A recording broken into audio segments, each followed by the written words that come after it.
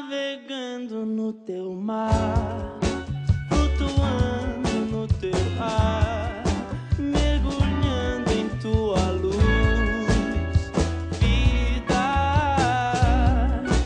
deslizando no teu céu, me aquecendo em teu calor, penetrando no seu corpo.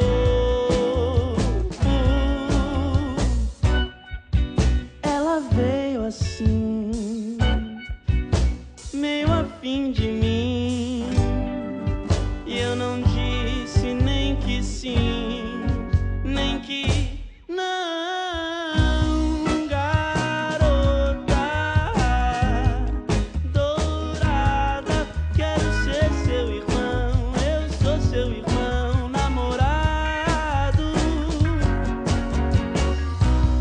Um beijo na boca, um abraço apertado, forte, suado, quente como as noites quentes do verão que brindamos quando nos demos as mãos,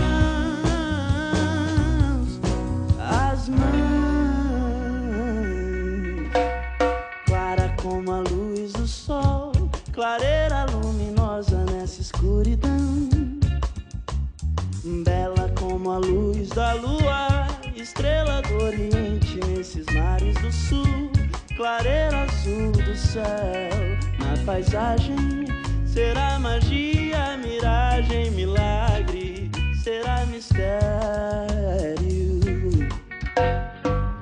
prateando no horizonte, brilham rios, fontes numa cascata de luz.